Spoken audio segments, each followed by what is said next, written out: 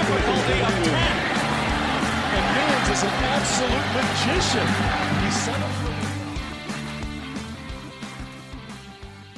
Hello and welcome to another week of Troy Nunes' Absolute Podcast, with or without intro music, depending on whether you're watching us on Twitch or on the podcast feed. So I'll fix that in post, but apologies to anyone that was just staring at an orange screen for a minute. With you as always, Steve Haller. Joining me as back from a hiatus, Mr. Andrew Pregler, and joining me as always, Mr. Christian de Guzman. What's going on, guys? Don't worry, if you missed the intro music, here it is. 'Cause every time we touch, I get this feeling. Every time God, why? Listen, this is, you know what the best part about that is that that's the last time that we have to watch. This year was the last time we had to watch Coach K awkwardly dance around to that. That era is now done. Why was that? Why did Turner in the NCAA decide, yes, what's the hype song we use for this? I get it, it's a Duke thing. But, yes. This is what we're going to use for their video intro. Right. Why does one lean into that? Oh, they wanted... I mean, let's just talk about something very quickly. This was the first time that we as Syracuse fans got to experience what it's like to root against Syracuse, where the crotchety old man lost, and instead of having to get up our pitchforks and put our capes on to defend him, we all got to point and laugh along with the rest of the country at him. And the narrative that both Turner and ESPN wanted to have of Coach K in the title game for his last game, and UNC both times just coming out here being a perfect heel out of an old school WWE script. I love every second of it. I watched the first half of the game at a Brooklyn bar that was overrun by Duke fans. I left at halftime, and I kind of wanted to go back just to watch the sadness happen. And I mean this very seriously. I have never enjoyed waking up to a score that was Duke losing more, including that loss from Duke was better than any loss that Syracuse gave them, period. I know someone who who's based in Charlotte, and watched the first half of the game in the Dean Dome, and watched the second half of the game in a Durham bar, just to get the experience of both. Ooh, interesting have choices. Yeah. Mm-hmm. Yeah. So, in awkward transitions, did we have basketball things that happened in the Syracuse sphere? There's a lot of basketball things that happened in the Syracuse There's a lot of basketball things that happened, but you know what? We're going to make you eat your vegetables first, because guess what happened this week? Well, specifically in the last, 72 hours, there was live football played at the Carrier Dome by the Syracuse. No, Andy, we're not going to we're going to not do that. We're going to do the basketball. Actually, you know what? We'll make you eat your real vegetables first. There was also lacrosse that happened. Yes. Okay. I don't want these vegetables right now. No. So, why? For anyone who really hated their vegetables, here you go, because Syracuse just lost by the worst score they have in, 45 years or something stupid like that? It's not great, let's put it that way. Yeah. The men got demolished by number 16 Notre Dame 22-6. And it looked as bad as the scoreline. Christian, I just need to know, my group chat I have a group chat of Syracuse friends. It was going off with a whole lot of, jokingly hashtag bring back Desco kind of talks, and the whole thing is half sarcastic, half is our program really this broken. And I just want to make something really clear, because you are the person that knows lacrosse, and you kind of warned us about this at the beginning of the season. This team is good by national lacrosse standards, but this is not, and this never was, a great team. And Syracuse is now on the other side of the gulf between the teams that are actually competing for a national title and the teams that are just merely a collection of good players. To be fair, they play in the ACC, and you are going to get years like this in the ACC where every single team is a title contender, bar one. That happened in the middle of the it kind of happened in the middle of the 2010s with Virginia, and look at where they are now. Because when Syracuse came in, you kind of had Duke, North Carolina, Notre Dame, and Syracuse kind of fighting over each other once Syracuse came into the ACC, and then Virginia was kind of the odd team out. Yeah. And now that script has flipped a little bit, with Virginia now taking that spot, and then Syracuse being the odd team out. So it's certainly not a great position to be in, but Syracuse is still Syracuse. There's a lot of hope coming in especially with the incoming class. Of course, the Spalina is coming in 23 and 24. The top recruits are coming in as well. The 2022 class didn't necessarily jump off the page in terms of a recruiting class either. And the transfers that came in weren't necessarily as high level as probably some people would have liked in order for the issues from 2021 to get solved. So, right. And you combine that with an elite attacker going down for the year in Hiltz, and that really doesn't help things. Yeah, because you're starting to you start to really quickly realize that as great as Tucker Dordevic is, he can't do it by himself. He needs help, and Brennan Curry can only do so much himself as well. When it's really Tucker and Curry, the only guys that are the playmakers on this team, it's kind of tough to see how goals come normally, and then the defense is just way too inconsistent as well. Because really the only good game we've seen from the defense against an elite team was that Duke game, and hasn't been great the rest of the way. And that defense is kind of, duct tape and patchwork at this point, right? Yeah. Is because what is it? Kennedy isn't even in his natural position. Yeah. Although for some reason Paul Carcaterra has him listed as a close defender in his Premier Lacrosse League big boards. Kennedy will get drafted because he's that good. And he's showing to be that versatile. But yeah, I do agree, and I think most people agree as well, that his better position is as a long stick midfielder. But there is a good silver lining with that Kennedy move to close D, because Sam Alexo has been very, very good at long stick midfielder. A lot of people have been really impressed with him. Same with me. Number 48. He has been very, very good. A very good revelation as well.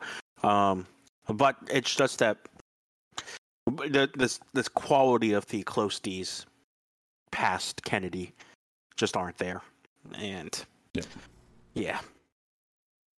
Well, the frustrating part is, I think, the national narrative on this is going to probably get a little bit lost. Like, that level of nuance that you just displayed in that conversation is definitely not going to be what is going to get taken out of this season. I think that there's going to be a lot of concern / faux outrage over the end result and the end record of this program and I still certain think stats.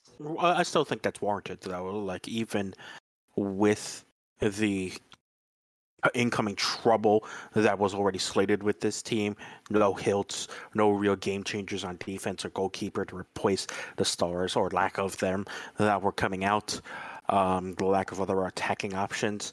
This is still a Syracuse program that is still expected to at least finish with an above 500 record. And the thing that I think it struggles with most people is that, yes, while this is a program with big names as well on the coaching staff, you got to pump the brakes a little bit on the coaching staff. It's the first time they've worked together. So there's still probably going to be some different philosophies that they're still working through. Remember, Gary Gait hasn't coached the men. If I remember correctly, I don't think he's coached college men's lacrosse. I think the only men experience he has coaching is in box.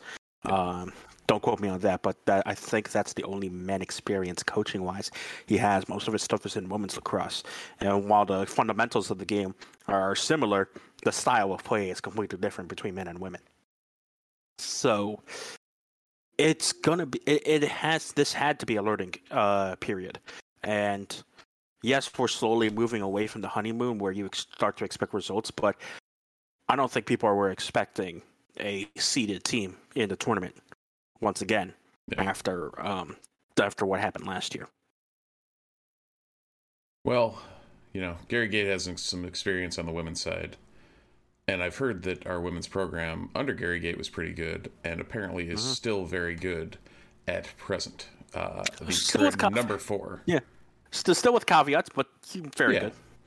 So Kayla Trainer is definitely doing her thing, and the women decided to go and blow out first year program Pittsburgh 18-6 this week. Yeah, that's the caveat. That's a first year ACC program. Yep. So Now a first year ACC program that is full of transfers from other ACC programs. very true. But still a first year ACC program. Absolutely. Yeah. With the top 3 team, with the top 10, with the top 3 teams in the nation preseason wise. Minor detail. Minor details. And I think that there's listen, the women are going to keep rolling. We've talked about it a bunch. It's going to kind of come down to the back half of the schedule and how they compete against the elephant in the ACC. I'm really happy, and all shout outs to the News Magician Twitter account /Kevin for calling out Kayla Trainer's amazing fits. I appreciate that she is all in on the athleisure coaching wear trend that's going on. I much prefer my coaches in tracksuits than suits. Sorry, Gary, but that's just my preference. The interesting thing for this team will be next week. Next week is going to be interesting. We'll get a real litmus test on how good the Syracuse Orange team can be. Oh, that's next week. That is next week. So for anyone who doesn't know, that is the number 1 in the country, North Carolina Tar Heels, coming to the Carrier Dome at 2 p.m. on Saturday, April 9th. So get up there for one heck of a women's matchup, or watch it on ESPNU. Hey, we get an ESPNU game. Oh, yeah. Always fun. The other vegetable, but the one that probably half this podcast is like it's not actually a vegetable, it's the main course. So I guess it's like a really fancy vegan option. We have basketball roster news to talk about because that's what everybody likes to hear. The transfer portal was opened yet again. Frank Anselm goes into the portal. That was this week? Oh, my God. Wow, Yeah, it's been a week. Yeah. So yes, and I want to talk about all these things in one go because I do think that one of the big questions that we'll address this week, just in general, but they kind of fall into each other, is we're losing Frank Anselm to the transfer portal. We are losing Cole Swider to the draft. He has hired an agent, so this is not a situation where he can actually come back. As soon as he hires the agent, he's officially gone. It's the same thing that Jimmy Jr. and Buddy did, where they signed with Rock Nation, officially ending any opportunity for them to use any additional years of eligibility. So with Cole Swider officially gone, Frank Anselm officially gone, the forward group is starting to look really young. The guard group got reinforcements with another young player. Syracuse lands 4-star guard Judah Mintz. Depending on where you look, he's a top 35, top 30 prospect in the country. I think ESPN has him higher at 35, 24/7 has him in the 50s. He flipped from DePaul to Syracuse, and it now I know, the first and last time that we will mention DePaul on this podcast in the era of Syracuse in the ACC. And to continue the trend of this podcast, this is another reason why Syracuse shouldn't be in the Big East. Yeah, just no DePaul. The roster, as it stands now, is in a really interesting spot. And this is where I kind of want to toss it to you, Steve, because one of the things that we talked about a lot is that the pieces of last year's team just very clearly did not fit together in a way that did. And we talked about it a lot. You could have seen, like, maybe leading up into the season how things would have fit, but it just ended up not working. For Syracuse, this year's team is starting to kind of feel like that all over again, where you've got now Smear Torrance and Joe Girard pretty much penciled in at big minutes at the 1 and the 2 guard. Joe moving over to the 2, Smear over at the 1. Now you've got. Please actually make it so that it is Joe at the 2 and not Joe. This is the thing, is that I don't think that, like, we saw it in the ACC tournament. Like, we saw that when Smear is on the floor, Joe either didn't play because Buddy played at the 2 prior to this, the punch heard around the world, and or I should say the punch heard in upstate New York, and otherwise known as the punch not caught by the referees supposed to do their jobs. Yes, minor detail. But in that second game, we saw that was pretty much that's how Boeheim wanted to roll, and I liked that. Now you add Mintz to the equation, and Mintz is a more in the lines of a 1 rather than a 2. I'm assuming Benny is over at the 3. The 4 is a giant question mark, and the 5 is Jesse Edwards. And so to remind everybody before I let Steve kind of talk about this, we've got a bunch of freshmen coming in who are quote-unquote small forwards or power forwards. We're looking at Chris Bunch, who is 6'7", 185 pounds. Justin Taylor, who's 6'6", 200 pounds. And then Malik Brown, who's 6'9", 210, but is rated as a 3-star and predicted to be a project. And then you've got Kadir Copeland coming in, who's 6'6", 175, and is a combo guard. So you could see him potentially spelling Benny at the 3 or playing the 2 in limited minutes. Moral of the story, Steve, I think we have the exact same thing as last year, where we've got a lot of really nice pieces, but there's not a very clear starting 5 or even a very clear rotation as to how to use these guys. Well, I would say it's a weird one because you have like you said, 4 out of the 5 penciled or almost penned in. The question will be who shows up from that 6-man freshman class coming in and how they show up.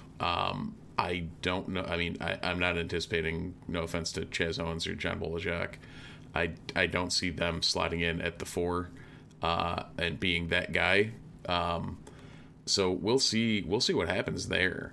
It's going to be interesting. You have a good problem in the backcourt with Mintz and Copeland coming in to either spell or compete, or both of them can kind of play combo guards. So we'll see what happens there. And then Taylor, it's probably what, Christian, would you say probably Bunch being the slide-in guy? I think it's Bunch, yeah. So it's probably... Mm-hmm. It might be. I don't know. Well, this is where we're at. We're at question mark. Good luck. But with 2 going out, and you still have Chaz Owens on scholarship. Does Felicia get Jack know anyone from Buffalo that can give us a hand? Maybe. Here, bring them all in. But that might be the thing. Is do you bring in, especially with a young squad like this? I mean, you've got, what is it, 3? There'll be juniors coming back, and then beyond that, there's nobody. That's your experience. So do you mind that transfer portal for another veteran in that 3 or 4 mold? Do you dare I say, piss off Billy and bump Chaz Owens off scholarship? Like what do you do? Like, I'm pretty sure he only, at this point, it's been all like, I don't know. It doesn't seem like him being on scholarship is a by play scholarship. So though we haven't seen anything, it feels like what we do is we go to Seton Hall and we say, I give you a coach with national recognition after an Elite 8 run with a low mid-major team. We get Kadari Richmond. That's what we do. That would be an interesting trade. What I will say, I think what's interesting about this team is that the number one thing that I saw and that I heard from fans and from the number one criticism was that Boeheim was too stubborn with playing the quote unquote veterans in the room and didn't let any of the young kids play. And now, the me that sees Jim Boeheim's spite and thinks that he might want to spite the world sees a team that's really young and him trot out, a very young roster which struggles early on, and then him just getting up on the microphone and going, this is why I don't like to play all freshman teams. It's almost like I know what I'm doing up here. And Part of me, Steve, you know that he would do that. You 1,000% know he would do that. Well, it's not like he's in charge of the roster construction or anything. No, and this is the point. This is where we need Andy Katz to be the brave one to ask the questions. Mm-hmm. No, I do think that it's going to come down to the transfer portal, because it seems like what they really need, if they do want to have some combination of youth rotating in between the 3 and the 4, you probably need either a really flexible veteran who can like a lot like Jimmy Jr. was this past year, where he's a true 4 and can maybe play the 5 in a pinch if Jesse gets into foul trouble, or you go out and you try to get a true backup center and you roll the dice with some weird lineups and maybe slot, Jesse showed that he's way more comfortable with his game, around the rim, especially with touch shots, than other 5s that Syracuse have been in the past. I'm not saying putting Jesse at the 4 and then bring somebody else in to be the 5 is the right move. But there's no at least one else. That would be It's so Peter much fun. Carey. It's Peter Carey who's like been injured the last 2 years, right? Yeah, and this is the point. Like, I don't see another way of doing it unless you have 2 options, and it's just what's available. Well, you can always bring in Oh, never mind. No. Scratch that. What do you? No. Robert Brez, Big Bad Bobby. No, that is Quincy. Quincy Ballard. Quincy Ballard. There we go. Yes, perfect. Kamari Lance, actually. No, Kamari Lance. He'd be up. No. Oh, by the way, for anyone listening who didn't get the Quincy Ballard thing, that's been the latest rumor, is that Quincy Ballard is going to transfer home from Florida State for some reason, to sit behind Jesse Edwards. So we'll see how that pans out. I don't know. I don't know what my take on it is, in all honesty, but that's the Mayhem Ultimate plan. That's where he moves Jesse to the 4, and we watch our heads explode. See how many 7-footers you can get in the zone at one time.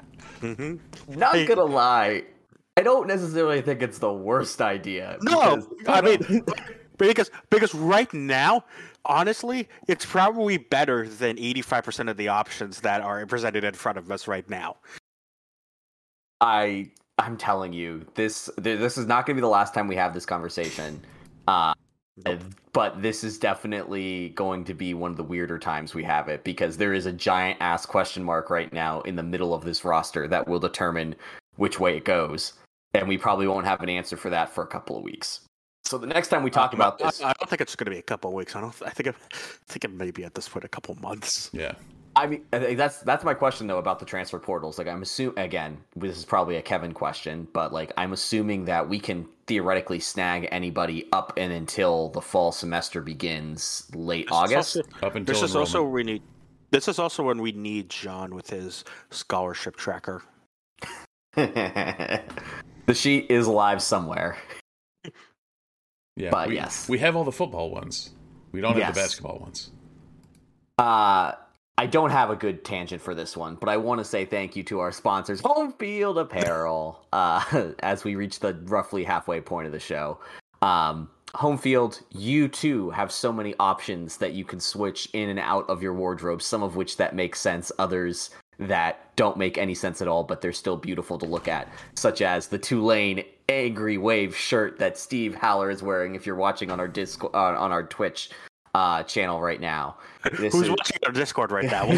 Yeah, that's the second time tonight I've done this. Home Field Apparel, your one-stop shop for the comfiest vintage collegiate t-shirts, hoodies, sweatpants, whatever it may be. Make sure you use the promo code NUNES, NUNES, for 10% off your first order. And we are now going to do our favorite thing, which is talk about football. Gentlemen, I did not make it to the spring game. What the heck happened? Football was played. Football, yeah. All right. Thank you, everyone. Let's get out of here. So yeah. No, that was it. That was all right. So we're wrapping up. All right. Thank you guys for listening. And Yeah. No, you want to fire away, Christian? I'll fire away. Guess what? 1s versus 2s is a lopsided matchup. Who would have thought? Yeah. And 3s versus 4s when we get to the end of it. 3 versus 4 is an interesting experience for the mind and soul. When it got to the point where no one on the field I recognized, I was like, wow, I can't imagine what people who don't stare at this thing 24/7 are thinking right now. It's also slightly concerning when the wide receiver depth shows that while we're rotating guys in and out for the 3s and 4s, Anthony Queeley was one of the guys who stepped on the field for a moment. Yeah, Omari Hatcher was on the field for anyone from the 1s to the 5s. Yeah. I don't even think we have 5s, but it was like every time I looked out, number 17 was on the field. So yeah. So wide receiver depth continues to be an issue. We probably knew that coming in. But again, when you see the depth chart, you kind of got a good idea of what's to come. And so everyone's wondering about quarterbacks. No surprise, Garrett Schrader is probably going to be the quarterback. That is the number one. When you see Coach Baber said that in one of their full go scrimmages prior to the spring game, he kind of tweaked his hamstring a little bit on a touchdown run. They're not too overly concerned about it, but for precautionary reasons, he sat. Yeah, for anyone who watched it, Schrader did participate in everything pregame.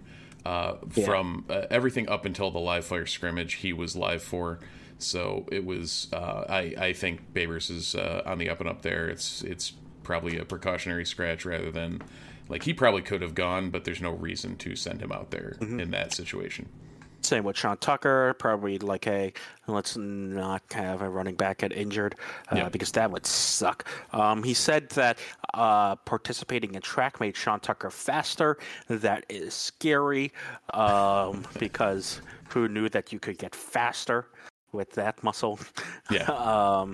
So good luck, everyone. And then when you get to see where the depth chart is, let's start on the offensive side. The big thing is that you saw Justin Lamson get mainly the reps with the ones on the offense. Yeah. Kind of signaling that he is right now the standout number 2 option in the quarterback room, which is very interesting. And I think it's actually, you could argue about this. I think that's a good sign. I think that he shows a lot of promise, especially after his recruiting tape. And he kind of feels like he's the quarterback that Dino Babers wants to play in his system. And he showed some really good touch on his passes. I think maybe incompleted 1 or 2 passes, and he looks good. I think this is my biggest question that I had going into the spring game, aside from the more technical details along the line that I know that Steve was acutely watching for. When it comes to these games, we knew going in we weren't going to see anything major. We knew we weren't going to see hardcore football action in the vein of the old school spring games. But you do get to see a certain comfort level with these players after we know that the way that this coaching staff likes to run spring is kind of throw shit at the wall and see what sticks. And certain players thrive in that environment and other players don't as much. It's really promising for me to hear from not just you, but from others that Lamson has taken that step, because I think that's the biggest question for the Orange under Babers since Dungy has left, which is the quarterback depth. Part of the reason why there was a 10-win season was because Tommy DeVito was behind Dungy and won Syracuse a couple of games. Yep. That season does not end with double-digit wins without DeVito coming in and playing his ass off against North Carolina in particular and holding on and playing really smart against Florida State. And I think there was one other game that I'm missing, but those are the 2 that stand out in my mind. Carolina? No, I had the North Carolina one. There was the Florida State one. I think there was one more game where Dungy went out for an extended period of time. Oh, that was Notre Dame, but DeVito didn't win that game because he did not. Because that was Notre Dame. Yes, that one. So the point stands is that we know that the offense is going to run through Schrader one way or the other. We've seen what happens when the number 1 option got hurt the last few years, and it was bad. If Lamson has what it takes, could he be a very serviceable backup this year? If the answer to that question is yes, and for all intents and purposes, what we've seen so far is leading us to believe more so than not, I feel a lot better about the state of this offense in general, Because if you can get the backup quarterback position to finally be settled, I feel like that means you can figure out a lot of other things. There was a distinct difference between Lamson and then watching Jacobian Morgan and Dan Villari. After watching live reps, I would say the 1 through 4 is probably, and Christian, correct me if you think differently, but I would assume it's probably Schrader, Lamson, Morgan, then Villari, just from the way they were running things. Morgan still throws rockets and doesn't have much touch, but he definitely looked a little more in control than what we had seen from Villari, who's still learning the offense and still working his way into the systems. But it's coming out of spring, I'd say that's your 1 through 4. I will note that for anyone who was just watching prior to, we said that Schrader was taking reps in warmups. He did hit a couple of balls over the top to, I believe, one was Alfred and one was one of the young kids. But hit them absolutely in stride with beautiful over-the-top balls, like on a dime. Christian brought up prior to the pod that we do need to see him do that with someone in his face. But I have never seen his arm do something like what it was doing prior. So I would say that's a feather in Jason Beck and Robert Anae's cap at this point. Hopefully that continues and that wasn't just a fluke. And it wasn't just a single. There were a couple of go routes that he hit, but also, some touch on some slants and one out that he had zip that he did not have last year on his ball. So if there was a hitch in the giddy up or something going on with that mechanically, it seems to have been sorted because he was a highly rated recruit coming out of high school. So there was a reason for that. And hopefully this may I guess may make it so that Schrader Savior could be a thing. Because right now it's, in my opinion, still not. However, if they fix that, if they fix the glitch, then that could really be something nice. But where would you put the Quinn Allen in this quarterback room? Definitively present. So, yeah, that was the Robert Anae, if you'd like to elaborate. Mm-hmm.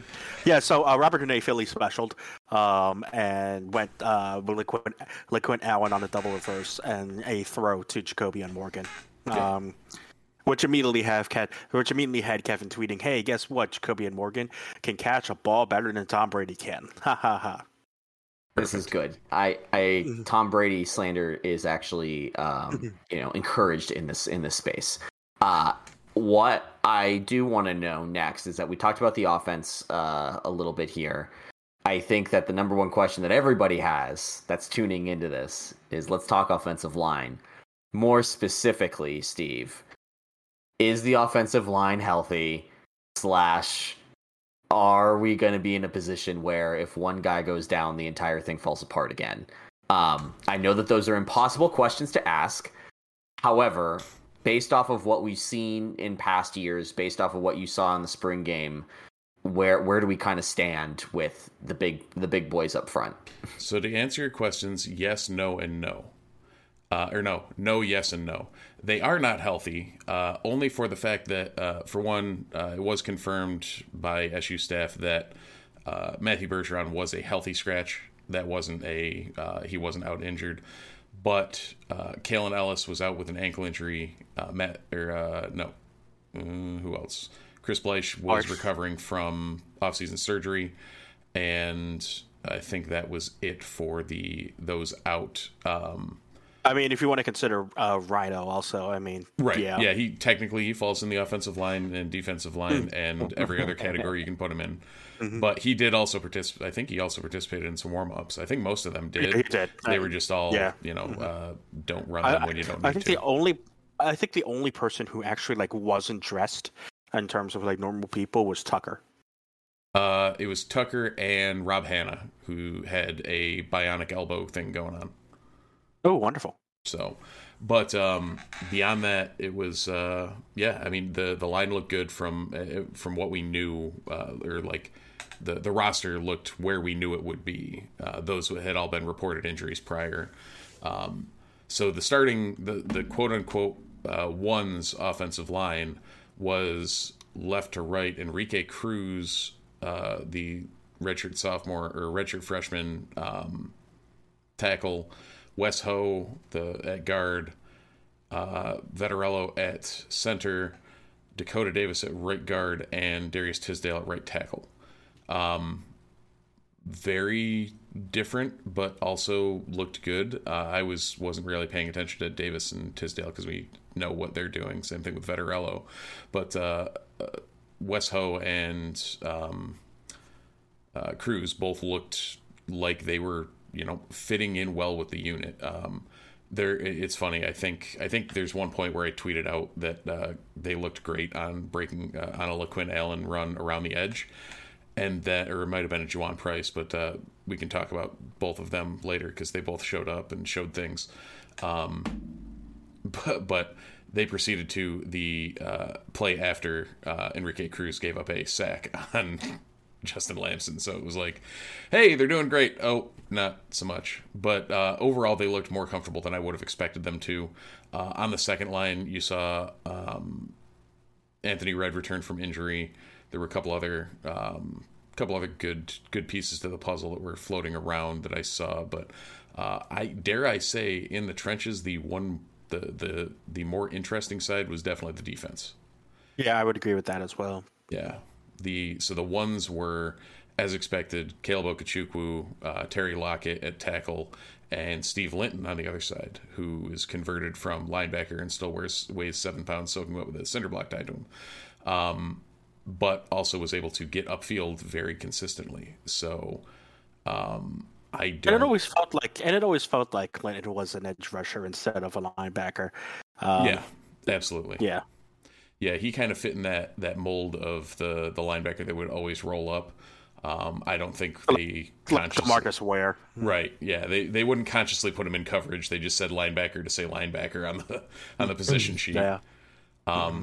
So, solid, not well, I guess veteran, but not overly veteran presence on the first line. But then it dropped literally right off to Elijah Funtas Cundiff at tackle and the two freshmen that were January enrollees at end for the twos in Francois Knowlton and Dennis Jaquez. So it seems like they're working their way in.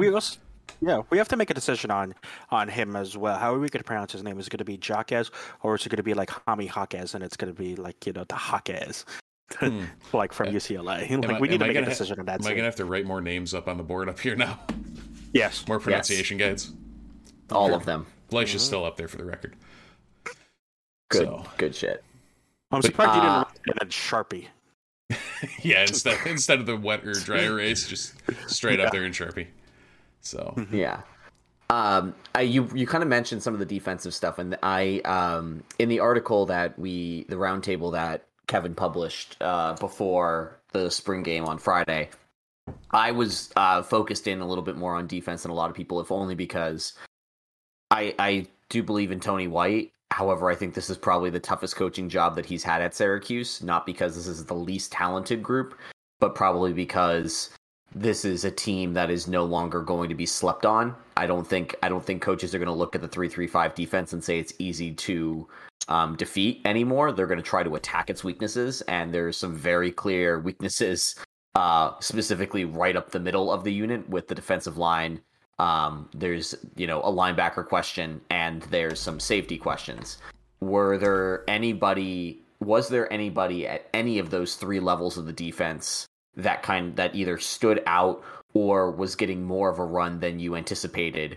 Or I guess the more real question was, sat out as a healthy scratch with the rest of the ones in a way that made you go, I did not expect that guy to be part of that unit.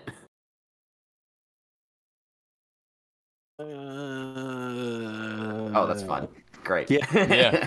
I can say we found out that the talent at defensive back seems to drop off considerably after Darian Chestnut and Garrett Williams. Which is not surprising to anyone. No. Unfortunately. Things that we knew. But Dom Foster, who is got a lot of potential, was pretty exposed on a couple of those deep routes by Lamson. Beyond that, the linebackers look like the linebackers. You know what you're getting from Wax and Jones. Jones actually was having a lot of fun with some of the fans pregame, so it was good to see kind of a very loose nature from him, and getting out and around. Mm-hmm. Captain's armband material. So yeah. Yeah, no, it's the defense is a weird one. We one person we did see a lot of that I don't think many people would have thought of was Derek McDonald. He came in and rotated a lot with the ones, not just with the twos, but he was playing a lot with the ones. So he might be an interesting person to keep an eye on. Yeah, that would be a name that I did not have on my radar. Mm-hmm. He's what, a redshirt sophomore? I think redshirt freshman, I want to say. I don't know. Time is a flat circle with COVID.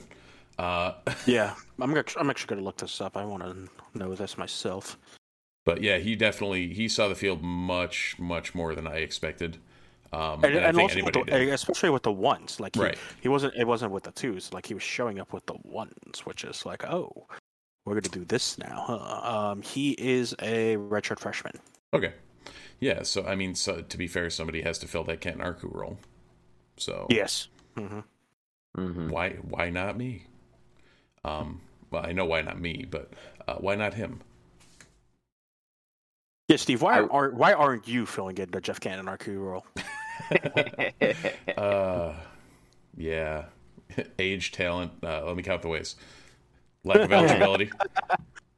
So I think the last thing about the spring game that I wanted to ask you guys is, in general, we know that there's a little bit of apathy around the football program. We know that it's not everybody's favorite thing, except that it's our favorite thing to talk about here. Yay, us. Yeah. In general, what was the vibe inside the dome? What was the vibe with the team? And this was televised for the first time. Weird. Interesting. Did that change, or did you feel like there was more playing to the camera than we would have seen in otherwise, or was this just a pretty standard Dino's not going to show anything kind of spring practice?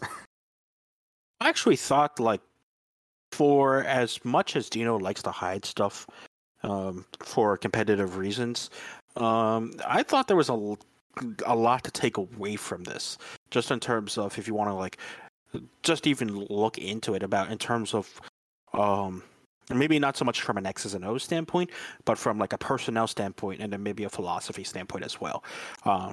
Since who knows, we may see a little bit more huddling from Renee.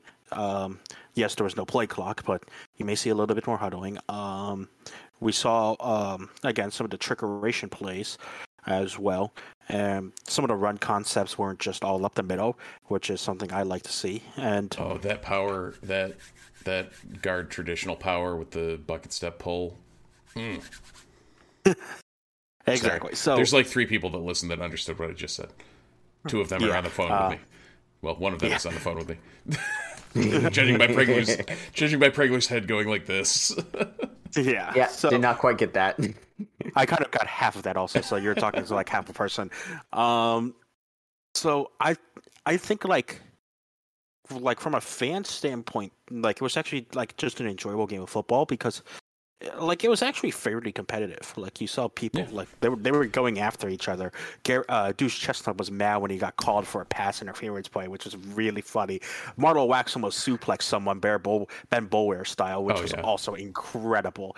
And that's, like, for people that say that they don't go at it in these spring games, like I mean I've been there. Like this is the twos chance. For one, it's hard to turn that up once the whistle starts going and you're in full uniform and the refs are out there.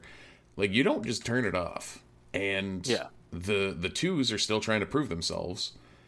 So, and the ones are trying to stay ahead of the twos. So it's not like it's just going patty cake. Like they're going at it. So sorry, I didn't mean to cut in there, but I actually thought like the quality of football was pretty good.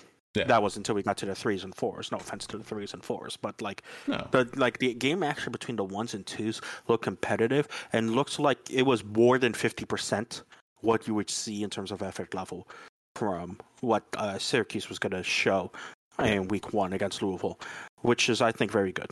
And I think especially with when you have Anae and Beck joining this program, there's a kind of a renewed optimism with the offense, especially after the past 2 years with Sterling Gilbert. So I think that's the word, is that there is an optimism. I think it wasn't a big dome crowd, but certainly there wasn't. It didn't sound like the crowd was like not enjoying the game, right? Which was very good. Yeah, it was interesting, and like you said, with Anae versus what we saw from our previous regime in the offensive coordinator era, it felt like there was a tempo. It felt like there was a flow. It felt like they actually had an idea of what they were doing, which was nice and very comforting, and made me very happy that we were able to splash some cash and pull them in. Yeah. I'm cautious again. I think this is the tough part about football, is that this is now the last time that we're going to see or hear anything major coming out of the football team in an organized manner until August, if we're lucky. So we've got right now a period of time where all we can kind of do is like latch onto these pieces of hope. But I do think that Dino and the staff have given us more than we've seen since the 10-win season. Like this is probably the most optimistic I've felt about Syracuse in a while. But it's not necessarily because I think Syracuse is going to be good immediately. It's because I think that there's finally a process. I think there's finally a team with a coaching vision and plan that's more than just let our really good quarterback do whatever the heck he wants. I mean, that's nice. I mean, Eric Dungy was still there, so that's still part of the identity. Yeah, exactly. Yeah, Dungy signing autographs at the spring game with James Mungro and I think Dan Conley and somebody, Don McPherson. Yes. Mm-hmm. 1987 Heisman winner Don McPherson. Yes, absolutely. I mean, we're contractually obligated to say this at this site, right? Yes. Yeah, I think Sean wrote that. Box. Yeah, Sean wrote that into the bylaws years ago. Like when we sign on, that's literally part of the contract. Yeah. They had quite the line wrapping around about halfway around the dome. Well, quarter of the way around the dome. To sign autographs and have it seemed like there was a good bit of, like you said, optimism, and I don't want to say excitement, but like there was a bit of excitement about what was happening. So it was good to see. It wasn't, like Christian mentioned, it wasn't a huge crowd, but it was a snowy, blustery Friday night that was April 1st, and I get why people didn't show up, because I probably wouldn't have if I wasn't covering it. Yeah. I think in general we're in a different space than we've been in a while, and I'm excited for everybody here to kind of join us as we talk about it. I think next season's going to be really fun to talk about, to break down, to cover. I definitely think that it's going to be a season where things are going to happen. It's not going to be boring, and it's not going to be predictable, which is all, like, from a media perspective and from a content creator perspective, that is all we want. Give us the chaos. Give us the intrigue. Give us the new stuff. We don't get that ready with Moon Knight? I love Moon Knight. Well, actually, I don't, but we can get into that in a later time. Steve actually should listen to Steve's podcast after this, where he'll probably talk about that. Absolutely. Tune into the Multiverse Report. Find us at themultiversereport.com. You're welcome. The one thing that I do want to talk about to finish this out is our dessert, which is the other football. The football that some of you... To the football? The fun football that takes place on a pitch, not a field. There were plenty of Orange in action over the last week and a half, and there's been some history. For the first time in a long time, Canada is going to the World Cup on the back of 2 Orange regulars, which, Steve, I think you were the one that posted this. Is this the first time that Syracuse will have projected starters at the Men's World Cup? From everything that I've been able to dive through, which you can imagine I tried my damnedest to verify and fact check this, as well as anyone I talked to up on the Hill, that is the fact that there are likely because rosters don't get locked until November, but currently 3 members of the Orange Faithful that will be either starting or contributing in the Men's World Cup come November. So Kamal Miller, who was a center back from 15 to 18. Tajon Buchanan, a forward from 17 to 18, and are both current starters for Team Canada, who qualified for the first time in 35 years this week. And the starting center back currently for the U.S. men's national team is Miles Robinson, who played for 2 years that I can't remember off the top of my head. There we go. Did I hit it on the other two? Yes. Yeah, because I do know, the reason I do know that is because Miles and Kamal were both freshmen in the same class. Yeah, because Miles played Kamal's freshman and sophomore years, and then Tajon played his junior and senior. Mm-hmm. Okay, now I'll never forget that. Sweet.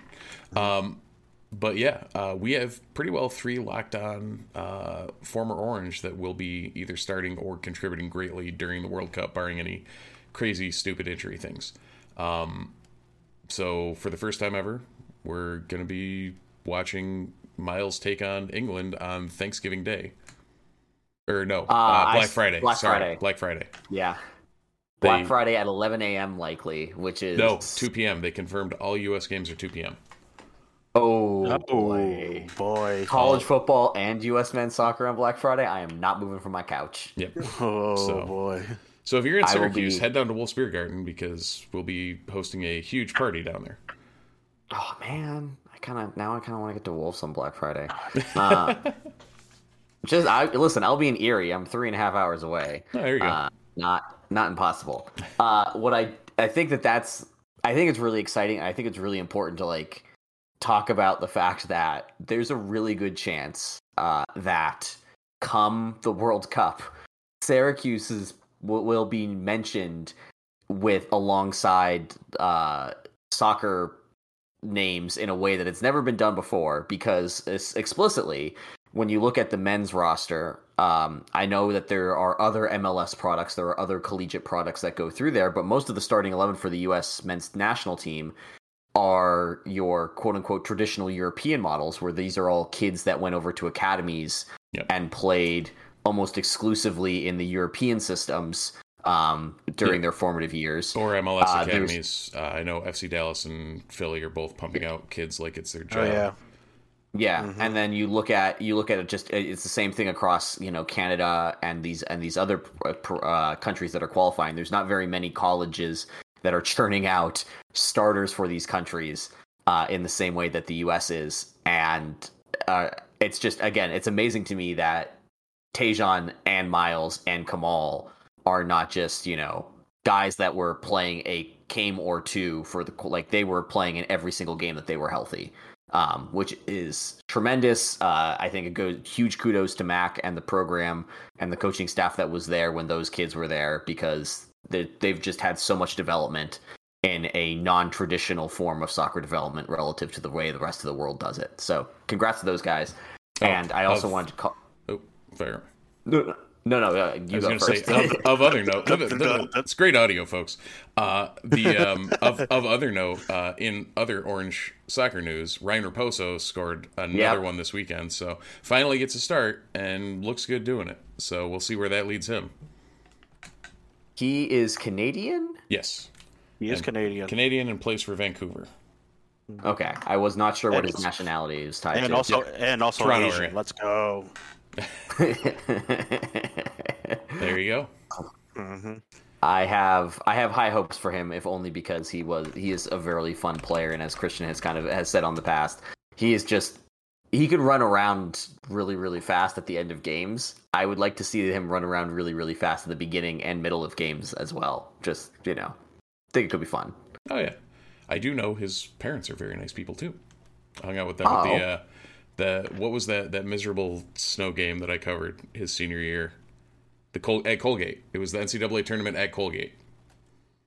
Oh. Yep. We played Akron at Colgate in the NCAA tournament. Why? I want to say because it was turf and it was miserable conditions. Yeah, I know it's turf. Yeah, because I've been at Colgate, but like, God, okay. Why couldn't you do it at OCC? I don't know. That's what they did before. Yeah, and it was it David? And OCC is much closer than the hour drive to Hamilton. Yeah, all I know is it was miserable. Like, I was just sitting there, and it was like a day like today, actually, Christian. It was like snowing and 30 and just not good. Yeah, and the awful thing about Colgate, as much as I love Colgate, it's in the middle of nowhere, so... Yep, but you get to at least drive by Ray's Brothers Barbecue on the way. You do. So, I'll take a to-go meal from there any day. Mm-hmm. I think we've covered all of our normal bingo hits outside of Syracuse sports. I could hit on one more bingo thing outside of Syracuse sports. Guess what? Camila Cardoso is doing really well for South Carolina right now in a championship. And Emily Ensler almost single-handedly brought Louisville to Yeah. Yeah. Cardoso going from the tire fire that was her last year at Syracuse to verge of national title for arguably one of the best defensive teams in women's basketball history. That is good for you. Like, listen, I am envious of that kind of turnaround in 12 months of my life. I don't think I can turn my fortunes around like that in 20 years of my life. So congrats to you, Camilla, and please beat UConn. Please beat UConn. That's all I'm going to ask. Last I had checked in, that was looking like a pretty good possibility. So, well, UConn's brought it back. So okay, yeah. Oh yeah, they're only down 10 now. Yeah. Yeah, they're UConning, so anything is possible. Well, the end of the first it was 22-8. So yes, that was good. Give me that. Well, on that note, now we can wrap it up. As we've covered all of our bases, we've talked for an hour. We really appreciate everybody who tuned in live on Twitch and listened in. We appreciate everybody who's rewatching this on Twitch on nunesmagician.com. Thank you for visiting our website. If you are listening to this on your preferred podcast consumer platform of choice, please rate us, review us, give us 5 stars, help us trick the algorithm into expanding the Ottoman Empire. We really do appreciate all the support that you give us. Again, thank you to our sponsor, Home Field Apparel. Use promo code NUNES, NUNES, for 10% off your first order of comfy, cozy, retro collegiate apparel. And with that, for Christian, for Steve, go Orange! Go Orange.